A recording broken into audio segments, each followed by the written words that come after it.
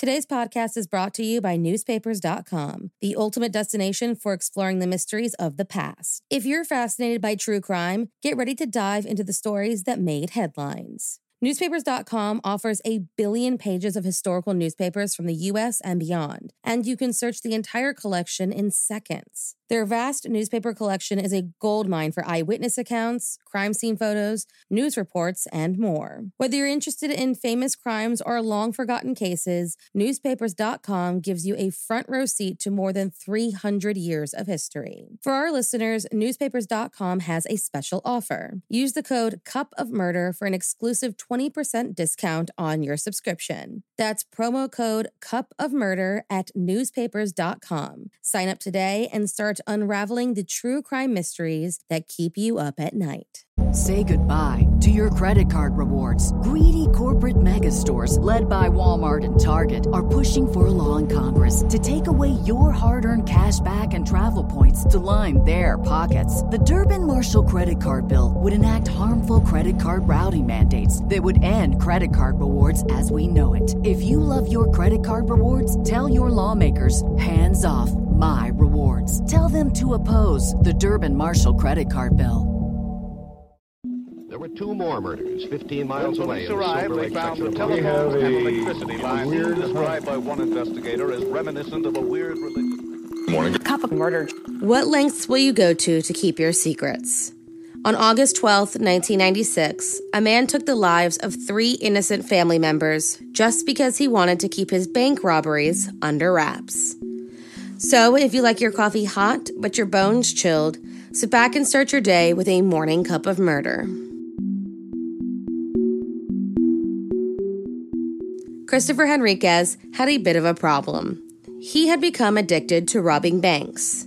He loved the money, the rush, everything, and didn't seem to care what the consequences were or how they affected his family.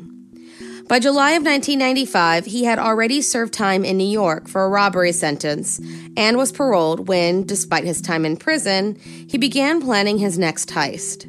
His wife Carmen found out and, about a year later, relayed the information to her father while visiting with their daughter Zuri. Her father, Harold, called Christopher, hoping to remind him of what the family went through when he served time a few years back. Try and make him understand the consequences. Instead, Christopher grew very defensive and angry that his wife would tell her father about his plans, stating she was just interfering with his business. But Carmen didn't stop with her father.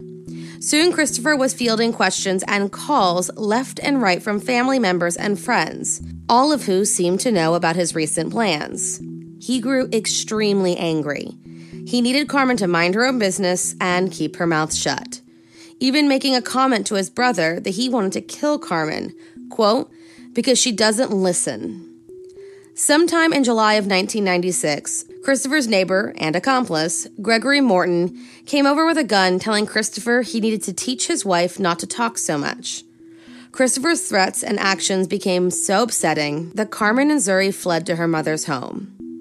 On July 26, 1996, Christopher finally did what he'd been planning for about a year. He and Gregory robbed a bank in San Francisco and obtained close to $180,000, which he told his family came from a boxing contract. Carmen wasn't buying it and kept talking about her suspicions with family. But when Christopher promised that this was his last bank heist, she moved back home. Wanting to spend his newfound money, in August of 1996, Christopher took Carmen, Zuri, his mother, sister, and brother to Disneyland for several days. He, of course, picked up the bill, and the family returned home on August 11th. The following day, Carmen called her sister-in-law, telling her that things in the home were getting really bad again. Christopher could be heard yelling in the background. The next call received from the Enriquez home was from Christopher around 5:30 p.m. He called his mother, who would later describe her son's tone as troubled. She invited him to her home, and when he arrived, she realized that he was heavily intoxicated and completely out of it. He began mumbling incoherently, "She just doesn't listen," and cried out for his daughter. Not knowing what was going on, Christopher went to sleep it off. His mother tried to get a hold of Carmen the next morning, but her calls went unanswered. When she mentioned this to her son, he said she wouldn't be returning her call because Carmen is dead. I killed Carmen.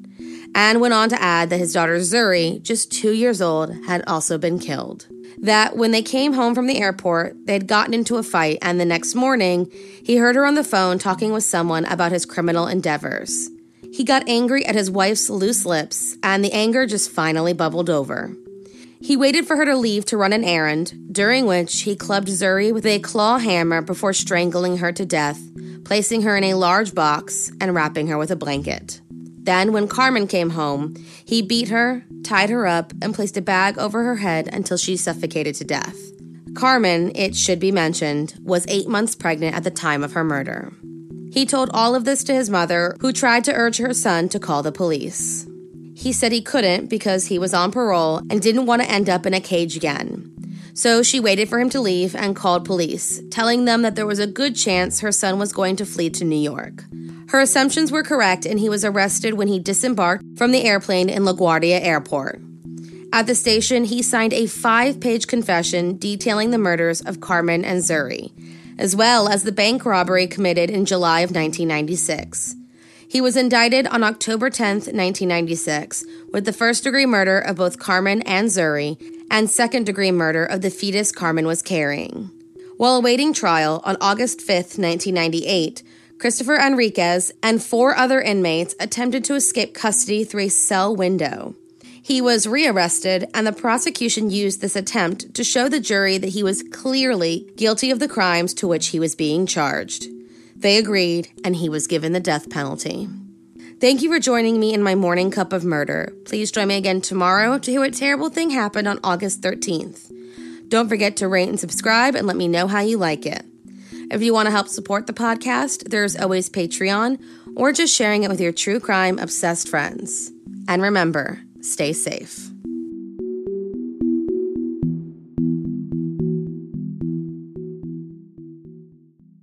Thank you for listening to Morning Cup of Murder. This is a daily podcast that tells you what happened on this day in true crime history. In short, easy to listen to episodes that you can finish on your commute or while you enjoy your morning coffee. So make sure you check back every morning. My name is Karina. I am the creator and host. You can find Morning Cup of Murder on Twitter, Instagram, and Facebook. I have also set up a Patreon where you can donate a small monthly contribution to the podcast. All those links are in the episode description. Thank you again, and have a wonderful day. Grand Canyon University, an affordable private Christian university, is one of the largest and fastest growing universities in the country, offering more than 270 programs online. In addition to federal grants and aid, GCU's online students received nearly $130 million in institutional scholarships in 2022. Find your purpose at Grand Canyon University. Private, Christian, affordable. Visit gcu.edu/myoffer to see the scholarships you may qualify for.